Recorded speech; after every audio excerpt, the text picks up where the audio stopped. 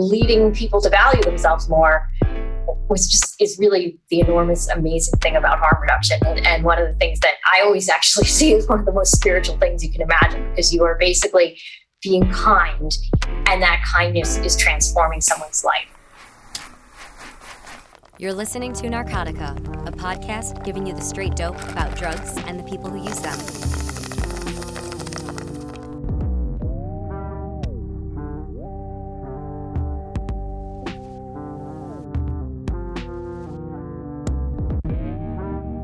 Welcome back to another episode of Narcotica. I'm Zach Siegel, your friendly drug journalist and co-host. I hope everyone out there has been enjoying summer, getting outside, being with friends, and of course, staying safe. I can't speak for everywhere, but I can tell you that Chicago is back on the map. People are very much out and about. I feel like we've all made it out of a long and dark tunnel. But to immediately burst that rosy bubble, there's some very grim news that I think listeners of the show ought to know before we get today's episode rolling. The CDC recently released more 2020 overdose mortality data, and man, we are truly living through a disaster. Drug overdose deaths rose nearly 30% in 2020 to a record high of 93,000 deaths. Deaths rose in every state but two, South Dakota and New Hampshire. And I'm not sure what's going on in those states, but everywhere across the country saw surges in overdose deaths, especially in places like the South and the West Coast. Both saw a surge in overdoses during 2020. Places like California, Kentucky, and Florida have been hit especially hard. And for those of you who follow the show, you'll probably think that I sound like a broken record at this point, but I'll keep saying this as many times as I need to for it to sink in. This is no longer a, quote, opioid crisis. What I mean is 2020 overdose deaths linked to stimulants like cocaine, but especially methamphetamine, also broke records.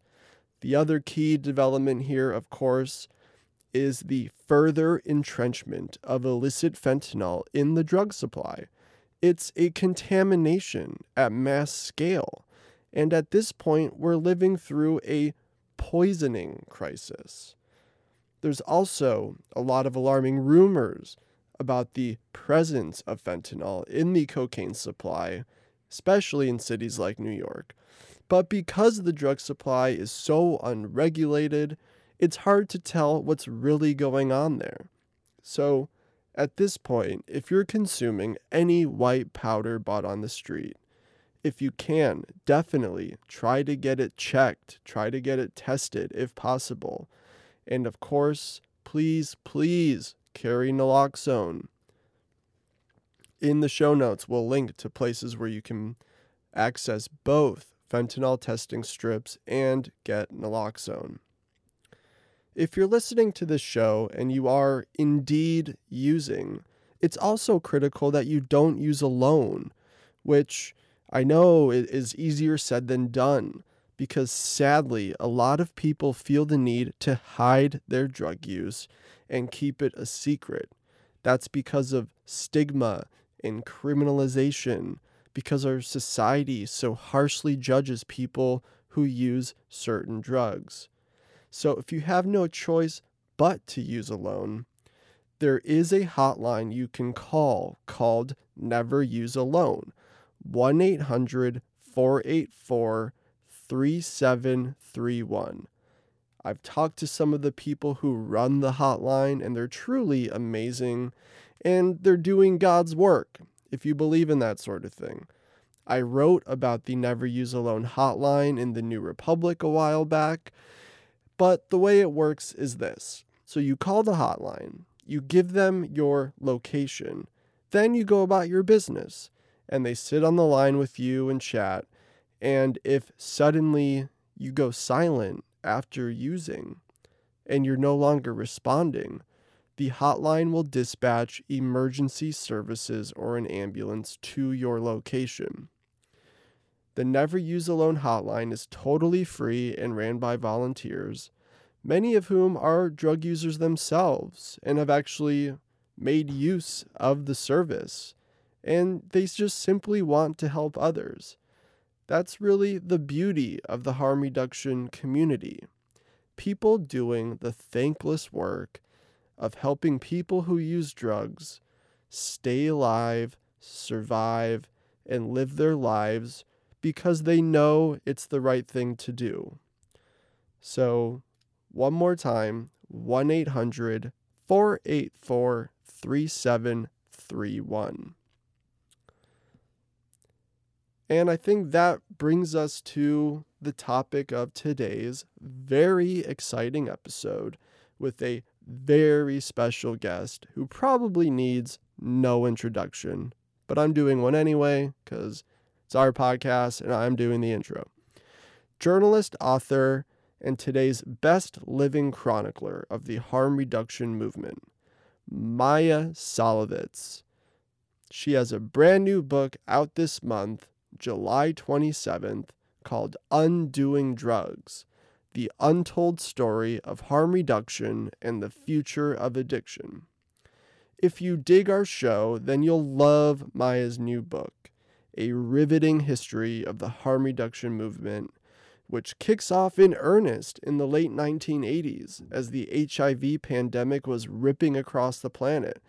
And primarily, for a while there, HIV was affecting injection drug users who didn't know that sharing syringes and ejection equipment could spread the virus. So Maia traces the origin of the harm reduction movement to places like the Netherlands and cities in England like Liverpool. These were the early adopters, the Dutch and the British. Back in the 80s, believe it or not, drug users in Liverpool could go to clinics where they could access a safe, regulated dose of heroin, among other treatments like methadone and counseling and social support, which are also key, to making people feel valued and loved and make it feel like, life is worth living. Like, this isn't only about drugs, folks. Like, drugs are a big part of this, but it's about being human and strengthening bonds and connections and moving through the world with dignity. So Maia writes, and I quote, "While the Dutch invented several harm reduction practices, it was the British who began the movement that brought the idea to the rest of the world." So through quirky characters and passionate activists and truly relentless research, Maia's book tells the story of how the harm reduction movement spread so rapidly and so successfully across the globe. But as we know, especially in America, there has always been vocal resistance to harm reduction practices. And in America especially, where the quote-unquote recovery from addiction, that definition, has long been narrowly defined as complete abstinence from all drugs, but for nicotine, caffeine, and sugar, of course. And just on a personal note here, harm reduction for me has been a lifesaver. I had a very problematic relationship with opioids for much of my teenage years and through, much of my early 20s.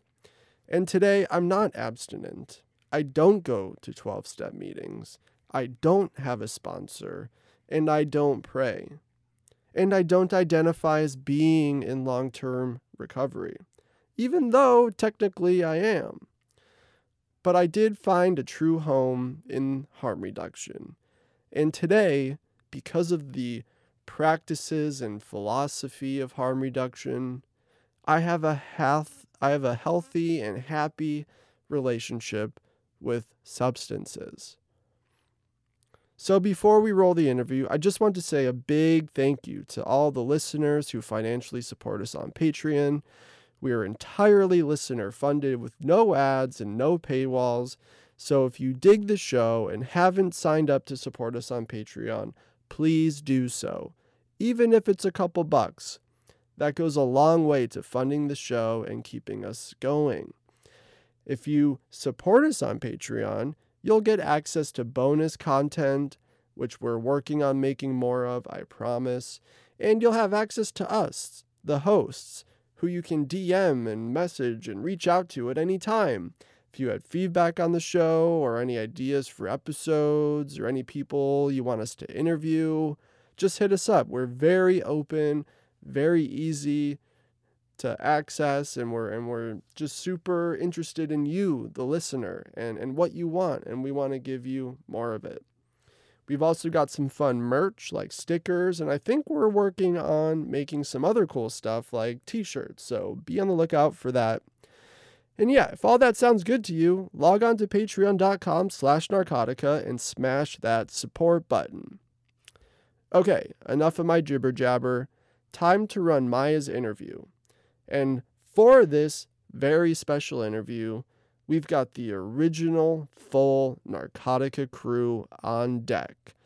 My lovely co-hosts, Troy Farah and Chris Morath. All right, let's go. So maybe it's time to formally introduce our esteemed guest on today's program. Returning champion to Narcotica. If you listen to us regularly, you already know her, Maya Salovitz. Maya, thanks so much for being here with us today. Thanks so much for having me. So, what brings Maya on the show? Is there some news? Is there something going on? Yeah, she's got a brand new book, the first ever history of the harm reduction movement. It's called Undoing Drugs, The Untold Story of Harm Reduction and the Future of Addiction. So, wow. Yeah, I mean, I think like we were just saying moments ago, like it's just remarkable how this project has never been taken on before. That there, obviously you can talk about it in your own words, and I'm sure there's a ton of caveats about how this is not the complete history or the only history. This is a version of history of this movement. But the fact that here we are in 2021 and it's just never been done before. And so I think maybe just to kind of get into the topic, can you talk about like why knowing this history now is so important, and what made you want to venture on to do this probably mind-numbingly difficult project? Sure. So harm reduction has had amazing success as a movement over time. If you look at where we were in the 80s when it was first introduced, when we were facing HIV pandemic and hundreds of thousands of people who injected drugs were dying from AIDS, and a brave group of people went out there, created an idea that is useful far beyond drugs, and said, these are lives worth saving. And for the first time ever, there were people who were actually trying to help people who inject drugs, not just trying to change them. The idea was really, this is killing us. What can we do? Let's try something. And, there were just these amazing stories of, people who went out and deliberately got arrested in order to protect some of the most stigmatized people in the world. There was, this whole sort of rise of activism that I saw that also really ultimately so undermines the ideology of the drug war. And you look at it back then and, it was like a few hundred people. And now you can Google harm reduction jobs and there are thousands of them. There are government agencies that hire harm reduction folks. Back then the government was actively trying to stamp out the term and get it out of documents. and not let people use it when they were applying for grants. And, the whole thing about the drug war was, let's stigmatize these horrible, bad, evil people. And now it's like, oh, we got to fight stigma. So how did that happen? How do we go from this at least rhetorical sea change? How did this occur? So that's what I wanted to explore a bit in the book. And I also, before more people die, wanted to get their stories down, because it is, addiction can be very deadly, and harm reduction reduces harm, but it does not eliminate harm. So I wanted to, get people's stories while they were still here. I believe I know why nobody else did this previously, because it is a prickly group of people in which I include myself in that, who are have quite strong views, may not necessarily agree with you, and may tell you terrible things. It's very hard for anybody who's at all supportive of a movement to tell the story of that without it being very conflictual, because who goes in and who's not in, and how do you make it representative, at the same time, how do you portray people? It's just writing about your friends is always a bit of a nightmare. Yeah. Can I ask you a little bit about what the title means, Undoing Drugs? And I read the book, so I understand the concept, but I like the wordplay, but maybe unpack that a little bit. So I called it Undoing Drugs because the concept of drugs is deeply problematic. First of all, it leaves out alcohol, tobacco, and caffeine, which are the most commonly used drugs, not to mention sugar. And it just creates this idea that there are these things that are drugs that are bad, and then there's these consciousness-altering substances that we don't call drugs that are fine. And the reason something goes into one category or the other turns out to be racism. So in order to get rid of the racism and actually have a policy towards psychoactive substances that makes sense, we have to undo the concept of drugs. And harm reduction is all about that, because the idea of harm reduction is focus on harm first.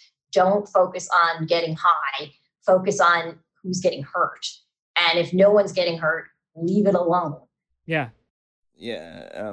I think that, unfortunately, there's varying degrees in which harm reduction organizations do that. One of the biggest contradictions I've seen is people losing their jobs for actively using at a harm reduction job. You know what I mean? And it's happened. It's happened to people I know. So people, in treatment or, organizations or whatever, that are holistic and grassroots losing their jobs for that same reason. That's crazy. And one of the things I was really trying to get into in the book, but I couldn't really get into in great depth, is how do you deal with organizationally somebody who is actively using, may have a bit of chaos in their life, but is really important and can do amazingly good work. And I talk about that a little bit in the story of Housing Works, where one of the co-founders was actively using for most of the time, and his partner, who was also his lover, this was a hard thing to negotiate. And at first, even though he was really into harm reduction conceptually, he was not so keen on his partner being an active user. And he had to go through a lot of changes in order to realize that, wait a minute, what he brings to the organization is so valuable that we need to accommodate it the way we'd accommodate another disability. The problem with this is that if you have somebody handling money and they're addicted to an illegal drug, and you have government grants, and you have issues where, it could bring the whole organization down, what do you do? How do you have a strong enough organization to sustain that and keep actively using people employed without destroying the organization? And so a lot of that I discovered really has to do with, it can really make it work. But if you don't, you're going to have a disaster, as I talked about a little bit with Stand Up Harlem. For those who haven't read it, when do you date the beginning of harm reduction as a movement, as a cohesive movement too? And was there an event that sort of set that off, or what would you say is the beginning of the American harm reduction movement? Yeah. So I chose to start it with the 1987 article written by Russell Newcomb of Liverpool called High Time for Harm Reduction. And in that time period in Liverpool, what was going on was they were doing some of the earliest needle exchanges. They were also having prescription heroin and even some prescription cocaine, and focusing really hard on preventing the spread of HIV and reducing the harm done to people who inject drugs. And so while Amsterdam and Rotterdam had had needle exchange before that, and they even had the concept of harm reduction before that, it wasn't till Liverpool that they put it all together with heroin prescribing and with a name that packaged and branded it and allowed it to spread to the rest of the world, where the Liverpudlians were deliberately doing this. They created a journal, they had conferences, they wanted to get this idea out there, and they did so more than the Dutch did, who were more sort of focused internally.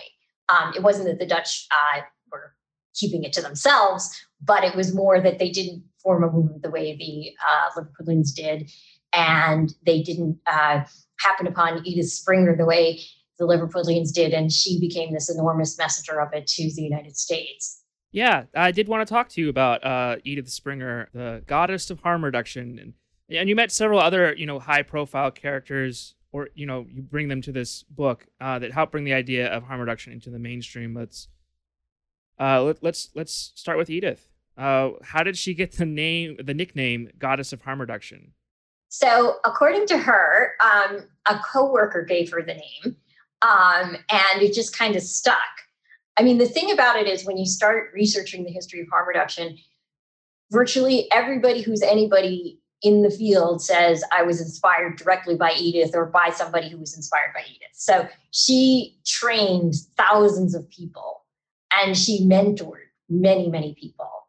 And so a lot of the major figures in harm reduction, like Dan Bigg, who gave us naloxone, and many other folks, actually learned from her.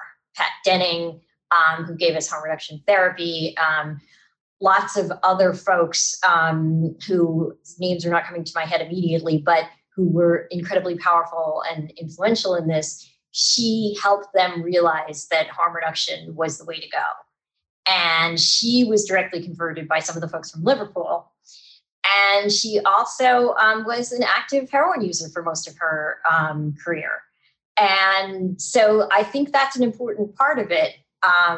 She was obviously, because of the stigma, a little nervous about, talking about that. But the thing that she said, the reason that she did it was because people whose recovery path is through harm reduction need role models, just like people whose recovery path is abstinence. And she wanted to show that you could do an enormous amount of good and have a huge influence and still be a person who uses drugs. Yeah, I definitely want to hone in on that abstinence versus harm reduction dichotomy. Like, it's so central to the formation of harm reduction, I think, here, especially because it's like, even like my own experience, like my first entry point into the world of treatment and detox and hospitals, the 12 steps were on the wall and everyone knew the Lord's Prayer. And I'm like this 20-year-old Jewish kid. I'm like, I don't know the words to this. What is happening? Like, I felt like everyone had this script that I just didn't have. And everyone, I later learned, had been to this hospital 20 times and yada, yada, yada. And which goes to show again, how effective is this really? But from its inception, that it's abstinence-based 12-step kind of culture is the first thing a lot of people touch. And then they later move to harm reduction and kind of learn about harm reduction. And I think I think the chapters with Pat Denning and Alan Marlatt, that's really where you kind of trace their uphill battle trying to do harm reduction in the American treatment system. And it seems like that to me is really like history that's actively unfolding as we speak. Can you sort of talk about like how the treatment system in America kind of formed off the Minnesota model in the 50s, and then like, you know, kind of where we're at now, and how this kind of history really is unfolding like as we speak? Sure. So, historically, in terms of opioids, America has had three forms of treatment. The therapeutic community, which was directly based on a cult called Synanon, and the whole idea was to break you down and attack you and humiliate you and rebuild you into a new, wonderful, socially acceptable person. Now, the founder of Synanon was an AA member. So even that goes back to 12-step. And 12-step is the second major modality. The therapeutic community places tend to last 6 months to 18 months, roughly. The Minnesota model, which is let's indoctrinate people directly into 12-step, starts in Minnesota in the 50s, or I think late 40s, and then creates this whole model. Any 28-day rehab, 90% of the content is going to be 12-step and focused on teaching people the disease concept as it is understood in the 12-step movement. And so harm reduction sort of came into this area. Oh, and I should mention the third form, commonly used form of treatment is methadone maintenance. And now we have buprenorphine, but back then it was just methadone. And so although methadone was separate, there was still the idea that maybe you didn't want to stay on it forever, so you would go into 12-step. And maybe you wanted to like stop using cocaine, so 12-step would be attempted to be applied on top of that, which didn't work very well because 12-step programs, at least Narcotics Anonymous, which is the one where people who have opioid addiction tend to wind up, they view taking methadone or buprenorphine as not being clean. And so having people, this happened to me personally when I was on methadone, they were like, oh, you should go to NA. I'm like, they're going to tell me like I can't talk. And what's the point of me sitting there listening to people stigmatize me? Like, why is this going to help me? Right. And so those are the three forms of treatment we've had historically. And so all of them have been heavily influenced by the 12-step model. And to be fair to the American treatment system, American medicine had given up on dealing with addiction. And so all of these amateurs, people with addiction themselves, came in and said, okay, we're going to do this. And they didn't really have a scientific tradition. They just said, this worked for me, so therefore this is going to work. And so they created these things. And since there wasn't anything else, they became very popular. And then when medicine sort of saw that they could make money from this, suddenly you had the Minnesota model, which, although the 12-step program explicitly says that you are not supposed to make money from 12-stepping people and converting people into the 12 steps, that's exactly what these programs do. And so you have this system that is really run by amateurs, many of whom have absolutely the best intentions. And I'm not saying that, it's all terrible or whatever. It's just that it's not healthcare. And we have had these two extremely harmful modalities. The therapeutic community modality actually gives a lot of people PTSD. The 12-step Minnesota model has the problem of saying that the 12 steps are the only way to recover and the only alternative is jails, institutions, and death. So basically they tell you, if this doesn't work for you, it's your fault and goodbye. So that is really not fair to the majority of people for whom it does not work. No, it's astounding that after all this time, we still have doctors, purporting to be evidence-based and science-based, prescribing faith as a mandatory treatment for any disease. And the courts will monitor how many meetings you went to in a week, and if you don't attend 3 meetings, it's like, oh, you'll get dinged for that. And to me, every court that's ever decided the issue of whether it's constitutional to force people into 12-step has decided that it is not constitutional, which is why we've never had a Supreme Court case on this, because it goes to the appeals level and fails. But the fact is that people's First Amendment rights are violated every single day by forced 12-step. And I am here going to give my caveat about 12-step, which is if it works for you, fabulous. It's wonderful self-help. People can benefit from group support and from feeling better about themselves by working a moral process. I think that every human being could benefit from that. My problem is when you single out people with addiction for a moral cure and every other condition doesn't have one, you are not saying addiction is a disease. You are saying that it is a moral issue or a spiritual issue. And so while I absolutely think people should be referred to see if it works for them, and because it's a free 24/7 avenue of getting support, I don't think we should pay for another minute of it. So how did people like Denning and Marlatt try to persuade their peers to kind of change the paradigm? Like, they had to, of course, meet people where they're at, and where they're at was probably a pretty hostile place.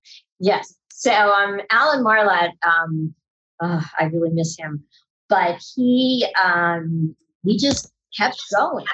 But Alan Marlatt realized that the 12-step thing didn't work for a lot of people, and his own research showed that the idea of the first drink getting you drunk is actually a matter of expectations. It's not the alcohol that does that, which blew a lot of people's mind.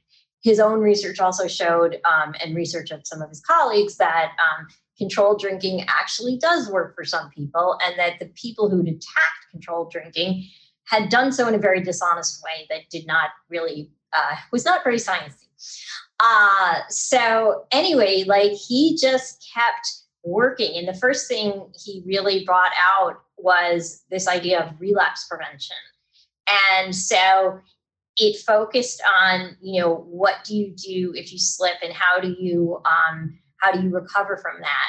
But that basically is harm reduction, because you're still actively using at that point. And so he was able to get this idea into this very abstinence-based system, in part via somebody who did a horrible job translating it.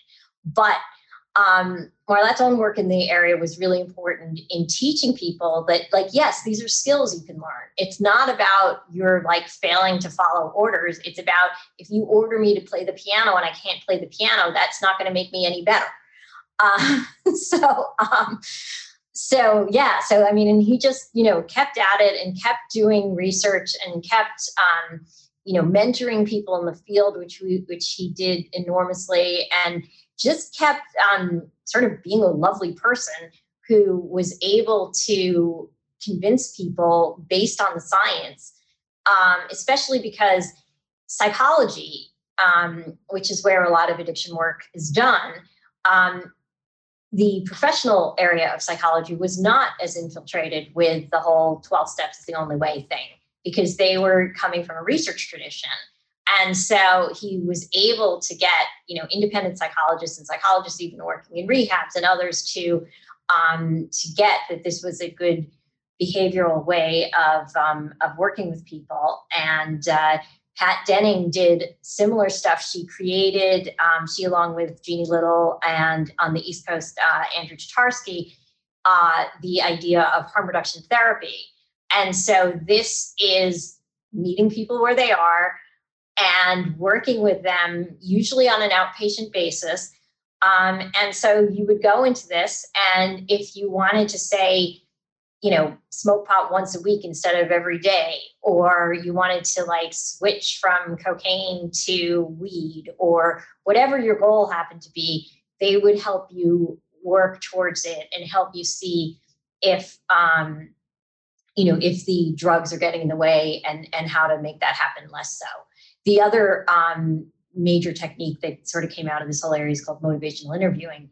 And again, the idea there is sheer harm reduction. It's we meet you where you are, we help you work towards your own goals, and if drugs are getting in the way, we help you deal with that. But if your primary goal is, I need to get a girlfriend, that's what they're going to work with you on. One thing I really liked about the book was the Any Positive Change chapter, and how this, a lot of stuff we cover in harm reduction and drug policy is semantics, arguing over definitions and stuff like that. And sometimes it seems really trivial, but I think it's actually really important. Words have power. What meaning we assign to them is really important. Can we talk about the use of this word recovery, the history of it, and how it kind of shifted? I know that term makes some people cringe a little bit. And then maybe let's talk a little bit about Dan Bigg and the role that he played in that with the Chicago Recovery Alliance. Sure. So basically, Dan Bigg and Chicago Recovery Alliance realized that we didn't just have to change the definition of addiction. We needed to change the definition of recovery. And that abstinence had totally owned that term, and they shouldn't. So they were like, okay, well, what's a better definition of recovery than abstinence? How can we work on this? And then they sat down in a coffee shop and one guy just said, any positive change, and they couldn't come up with a good argument against that. So that's what it became. And it's really powerful in terms of, okay, so I've gone to a needle exchange. Today I'm using a clean needle. I'm making a positive change. That is a step in my recovery. And a lot of abstinence people are always going to hate that because they think, well, that's an active user. They're not really in recovery. I would say to that there's a lot of stuff that goes on before you become abstinent and before your life becomes less chaotic. If you become non-abstinent, but you're in recovery in terms of having a non-chaotic life, the process often starts long before you actually are capable of stabilizing or abstinence or whatever is going to actually make your life better. So that's where any positive change comes in. And that's where you can say, look, I get it. You want to say I'm in long-term recovery. And for me, that's like 3 years of complete abstinence or whatever it is. That's fine. But it should also be totally okay to say I'm in long-term recovery. And for me, that's using heroin once a week or whatever, again, it happens to be. And so I think it was really important for harm reduction to kind of reclaim that word and to get people to see that active users can make real changes that make a real difference. And that's really one of the lessons of needle exchange, because everybody before needle exchange was done, they're like, oh, people with addiction aren't going to care. They're just going to want to shoot up instantly. They won't use clean needles. Men don't like condoms. Why would people use clean needles? And of course, the answer with clean needles is it makes the high better, but that is a side effect. So the point there is just that people will change their behavior in healthier ways if you give them acceptable means to do so. And when they start doing that, they will become empowered and they will start to see, well, I was able to change that. Maybe I can change something else too. And well, these people think I'm worthy of living, even if I am still using. Maybe, maybe I don't have to do this all the time. Maybe there's some other things I want to do with my life. And so that sort of side effect of respect and compassion and meeting people where they are, leading people to value themselves more, is really the enormous, amazing thing about harm reduction. And one of the things that I always actually see as one of the most spiritual things you can imagine, because you are basically being kind, and that kindness is transforming someone's life. Yeah, and usually being kind to somebody that doesn't receive that from anywhere else. And when I started doing harm reduction, I did street outreach for a year. I remember that being the first time that I, gave some clean syringes to somebody, and then I saw them later on the street corner with a sign, and that was the first time I recognized somebody on the street corner. And I saw him every week, and it was one of the only times that this person received any kindness anywhere in society. And I'm like, I'm not even doing anything that big of a deal. I'm just giving you some clean syringes. I do believe it is a spiritual practice, harm reduction. Yeah, I think so many programs put, attach strings or use coercion or have all these ultimatums, and And like I've just seen in so many ways how approaching people, especially who use drugs, but just people in general, if you're approaching them without judgments and assumptions about who they are and what their value is, like you just get so much more out of human relationships that way. Just like I think harm reduction, like you're saying, as the spiritual practice, it's like I'm not like a spiritual guy. Like I don't really think about things that in that way, but like it really is so powerful. And at all the harm reduction conferences I've been to and watching this movement of harm reductionists kind of convene and watch them organize and watch them work, like it really is just some of the most like powerful scenes and really truly kind people like I've ever encountered. And yes, like we're also like there's prickly people, there's all this argumentativeness, there's a lot of kind of biting criticism, but like, do you spend time criticizing something you don't care about? It's like all that comes from a really, truly genuine place of like wanting the world to be a better place and wanting to help people. So of course you're going to like come in hot and like have strong feelings and opinions, but it is just really such a beautiful scene. And I was just blown away how like I've never seen this all laid out in a book in one place. So it was really just a treat to read this, and also a treat for me to actually know that like I've met some of these people. Like I knew Dan Bigg. Like I mean, he was just an amazing person, and even in the later chapters, like Denise Cullen, like all those activist moms who turned into like some of the most fierce advocates of harm reduction I've ever seen. Like these are like middle-aged white suburban women for the most part who are just like, like going off on Facebook threads and like knocking out all this misinformation. And it's just, all these people are just truly remarkable. So I totally understand why you'd want to, pursue this the way you did, because it is really such a special scene. And just like it's amazing to have this book get out in the world. So thank you for doing it.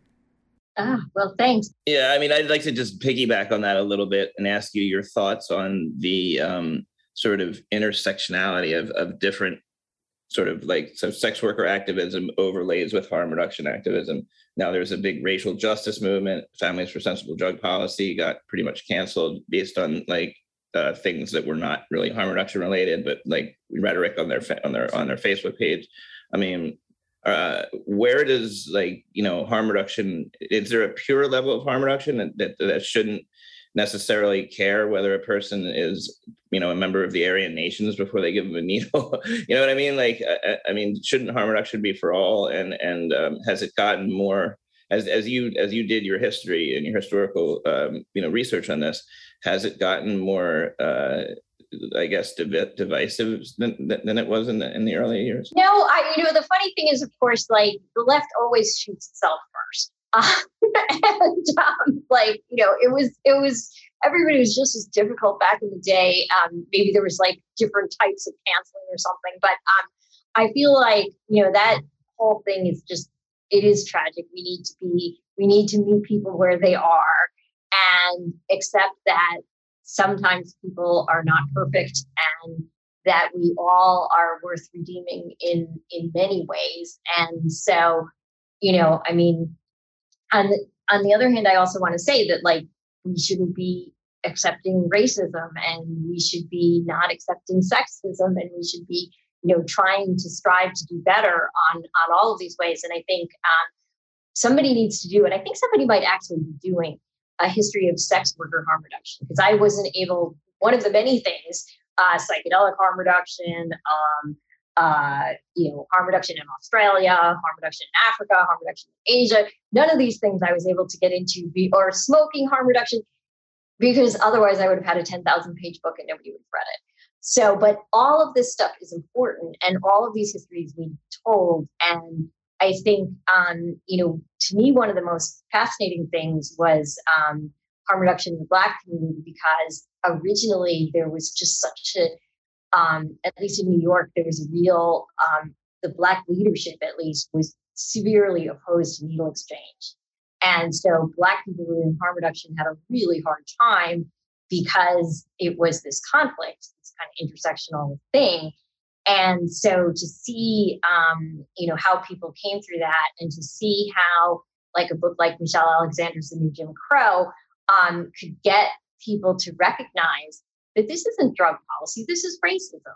Like, these drug laws aren't protecting Black people or with addiction. These are harming Black people with addiction and the Black community in general. So how, so the sort of realization that was not about drugs and it was about enforcing racism really helped unify the harm reduction movement, because as more Black leadership saw that the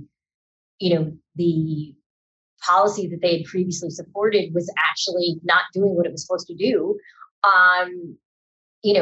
people came together in a way that was kind of amazing. And it was just so cool to see the movement for Black lives embracing harm reduction and recognizing, for example, that the way historically the police have gotten away with killing people like George Floyd is by saying, oh, they're a drug user, they don't matter. And like, oh, he died under the cop's knee because like he just happened to overdose at that moment. It's like, but it's really good to see people like recognizing that that's what the drug laws are used for, not to help people. So what you were just talking about, I did want to ask you, what else needs to be told? You're just one person. There's other places where people should pick up off of. I think you gave a lot of really good suggestions. So I think, undoing drugs is a little US centric. That's not really your fault. It's just where you can find the most information. No, right. Exactly. I mean, like, the thing is that there was no way to tell this story globally at this point because the local stories hadn't been told. And so I deliberately made it US centric because I needed to narrow it down. And right. I deliberately, I couldn't avoid Vancouver, I couldn't avoid the Netherlands, and I couldn't avoid Liverpool because those were really essential to the story. I really apologize to the Australians who did some really cool user activism early on, but it was just like, if I could have gotten money to go to Australia, I might have been able to do that, but I couldn't. And right, I mean, it was just like, I interviewed 200 people. I don't know how many books and articles and random pieces of activist paper I read. The organizational challenge of this was just crazy. Yeah, I do not envy you. So that people can follow up without having to start from scratch like I did. One of the things that kind of did shock me is just that, in academia, it's really hard to do a first history of anything anymore.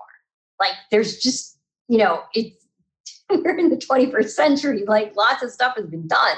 I have done 2, my history of the troubled teen industry and this one, 2 original histories that academics should have done, but I had to do. So I think that is odd. But I hope that this area doesn't continue to be like underrepresented in that way. And I hope also that like all of the, more narrow versions that are even more suited to academia actually can be done. I know there's somebody who's potentially working on history of Black harm reduction, which I really look forward to. I think there's somebody working on Hispanic harm reduction. There's so many, but there's so many different intersectional areas there. And there's also, people are using harm reduction in the environment now. People are trying to use harm reduction for COVID. It is being used for, diet and exercise and all kinds of anorexia, all kinds of different places where it's really useful to have an idea of something that isn't absolutist, that can just say, okay, we know people don't change instantly. We know that people are going to engage in risky activity. How do we mitigate the risk instead of just saying no?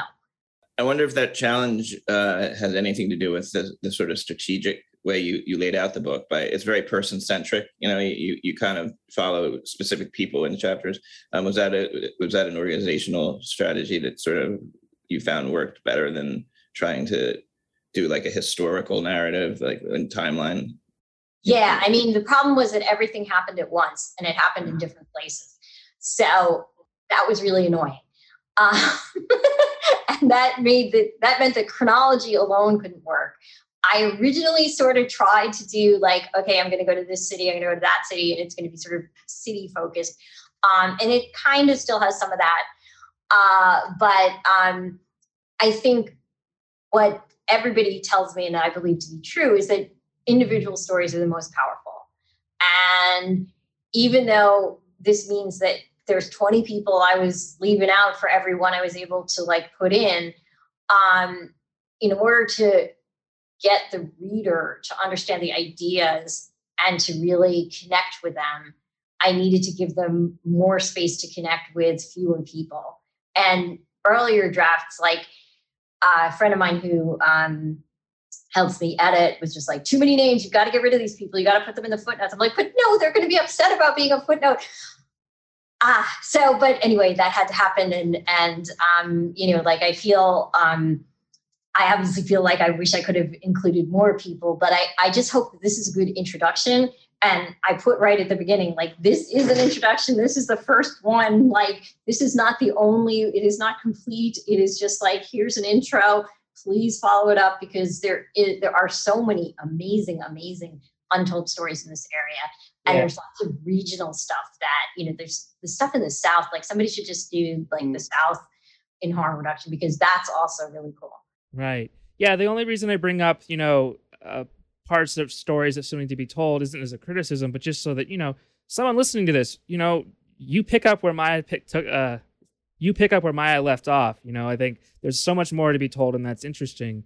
And the last chapter of the book was really great because it's very concise and it lays out like a future for drug policy that I think is hopefully where we're heading. I agree with you that that's where we should be going.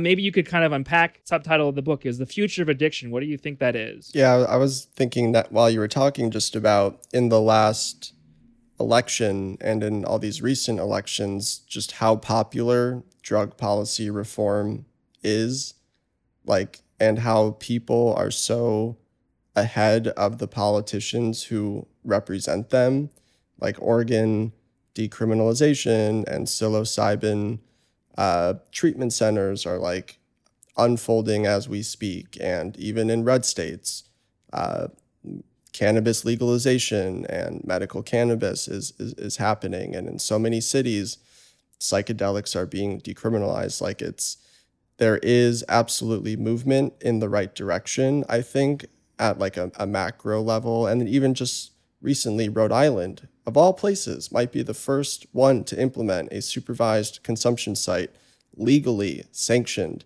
And so, like, on the whole, I think there's a lot of hope and a lot of progress in the right direction. And then if you look close, there are these patches of pretty hardcore resistance. And Atlantic City, like, they're fighting to keep their syringe program up and running. And Scott County, Indiana, which had a devastating HIV outbreak that was contained and solved by a syringe exchange, the local council members in this area are shutting it down now. It's like, so hard to kind of keep the focus on that macro level, on how successful harm reduction has been since the 80s. And I think, your book does really do a good job of, like, there's so much tragedy and kind of grim despair in this story, but there really truly is such a marvelous success story here. Well, that was one of the things that really struck me as I was writing it, because you talk to the activists who are in the daily work and they don't see any progress at all. And I'm like, okay, look at Scott County. The federal government is trying to convince them to do needle exchange. Back in the day, the federal government was trying to crush us. So, not that this should be ignored or dismissed, that there is resistance, but the fact that it is now a very accepted public health option is enormous. and the data that we have is overwhelming. So yeah, but it's still, and I mean, I think one of the things that we really have to look out for, this fentanyl thing is killing so many people, and it is so much harder to deal with than just straight up heroin because it kills so much more quickly. And it's traumatizing people who are doing the work, and in some instances re-traumatizing them because they have been here as long as I have, and so they saw the whole AIDS thing. So it's, that's important, and we need to help people who are doing this not burn out and take care of themselves and all of that kind of thing. I'm hoping that the big influx of money that's going to come from the opioid settlements, which are costing an enormous amount in terms of suffering among pain patients, I'm hoping that that money will help harm reduction grow and take care of itself rather than become a giant mess because people are going to go chasing the money. The Biden administration has sort of put lip service to this idea of integrating harm reduction into its drug policy nationally. I mean, how likely do you think it is that we'll see robust harm reduction of the kind that's really needed, or are we going to just sort of get sort of harm reduction light and make everybody feel kind of like they're doing something right? Yeah, I mean, that remains to be seen. I certainly think that the organizations on the ground know what to do. They're not always able to do it. But I think that, their hearts are in the right place and they do know what to do if given the resources to be able to do it. Biden is an old-time drug warrior, and I am still concerned about that. But so far, his acting drug czar has been quite good. And I feel like over time, he can probably go in the right direction, just as he has in some areas where it was completely unexpected that he did either. I do have an optimistic nature, so, maybe I'm wrong, but it's an open question at this point. And I think, a lot of it will depend on who is carrying out the policy, like if they genuinely get it or not. So we kind of have to look at who's going to get those jobs and who is within the government, giving out the grants and this sort of thing. I am pleased that, Nora Volkov supports decriminalization. I am pleased that 2/3 of the American population supports decriminalization of all substances. And I think that moving towards that is going to be kind of the next really big battle. My one theory with Biden is that somebody in harm reduction needs to do incredible detailing with Hunter Biden, his son. Someone, if you're listening, just link up with harm reductionists, get with the program and start talking to your dad. That's what needs to happen. No, I agree. And what's interesting is if you read his book, he does not focus on 12-step. I don't think he even mentioned, maybe he mentions it, but his recovery, he credits to his partner. And that is a true story that is rarely told. I am hoping to write about this for Scientific American soon. But it's amazing to see that, that he was able to come out with a book saying that it was love that actually got me in recovery, and not get slammed all over the place and actually get blurbs from a lot of 12-steppers. I kind of think that there is a real chance there. And I do think that, that might be the best way to make it happen. One more question I wanted to ask, earlier this year we had Dr. Carl Hart on the program, and he just came out with his book, Drug Use for Grownups. And he kind of pushed back against the term harm reduction, saying it's not really a great public relations term since it connects drugs with harm rather than joy and pleasure. And I kind of get where he's coming from. What are your thoughts on this? I really disagree with him on that. I think that, let's put him in front of a parent who's going to say, what about the children, to, well, we should associate drugs with pleasure. That is so not a winning political argument. The reason that harm reduction has had the success that it has is that it says, let's not focus on pleasure. Let's focus on, we don't want the government focusing on pleasure. We don't want the government regulating our pleasure. We want the government to only put its fingers in when we are talking about harm. And to me, that seems much more sensible because our current policy has been focused on let's stop people from getting high. And harm reduction says, we don't care if you're high. We care if you're hurting yourself or someone else. And so as someone who has watched this movement evolve, I understand why people want to focus more on pleasure. And I get that most people who use drugs are not addicted. But we don't care about those people in terms of policy. The people we care about in terms of policy are the ones who are getting hurt. Now, some people who are not addicted get hurt also. But my point is just that harm is a place that policy should be intervening in. Pleasure is not. Okay, but he sort of says that, maybe we should call harm reduction common sense or something. Like, we don't call brushing our teeth harm reduction. Right, but you're not going to, like, if you just call it common sense, how are you going to explain it to people? Like, let's have common sense drug policy. Okay, there's an organization that has that name, but what does it mean? Harm reduction tells you explicitly what it's doing. And so, the fact that he can dismiss an entire movement that has this name, I just don't agree with him on that. I agree with him on many things, and I worked with him on his earlier book.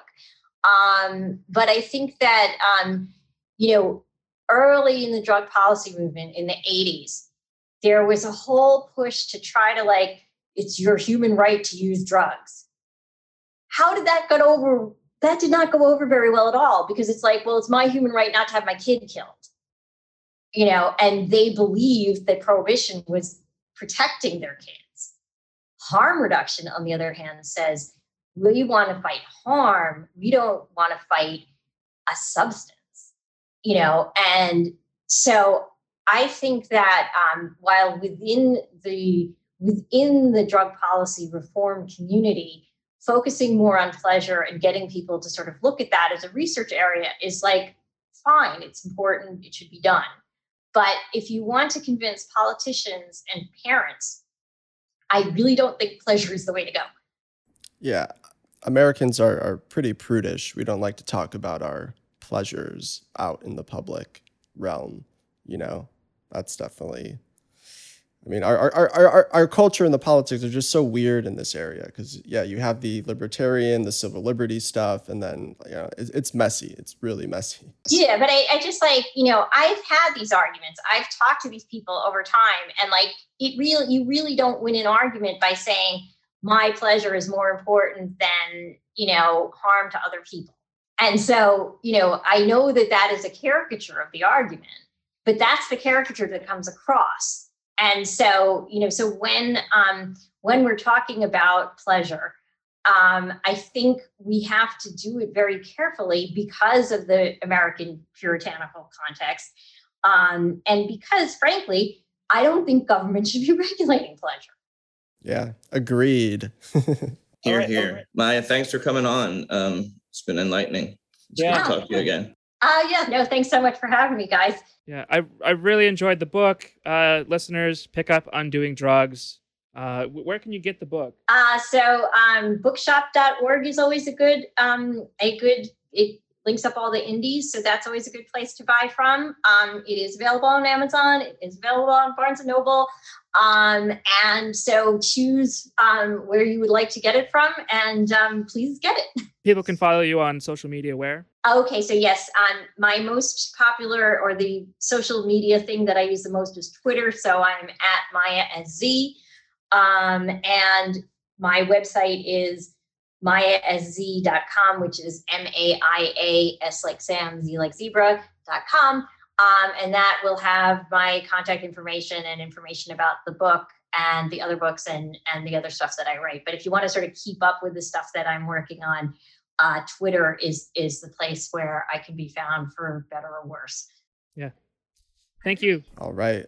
Amazing book. Thank you so much, Maya, for your time and for putting together this text. I think, it's super important. Please pick it up and read it.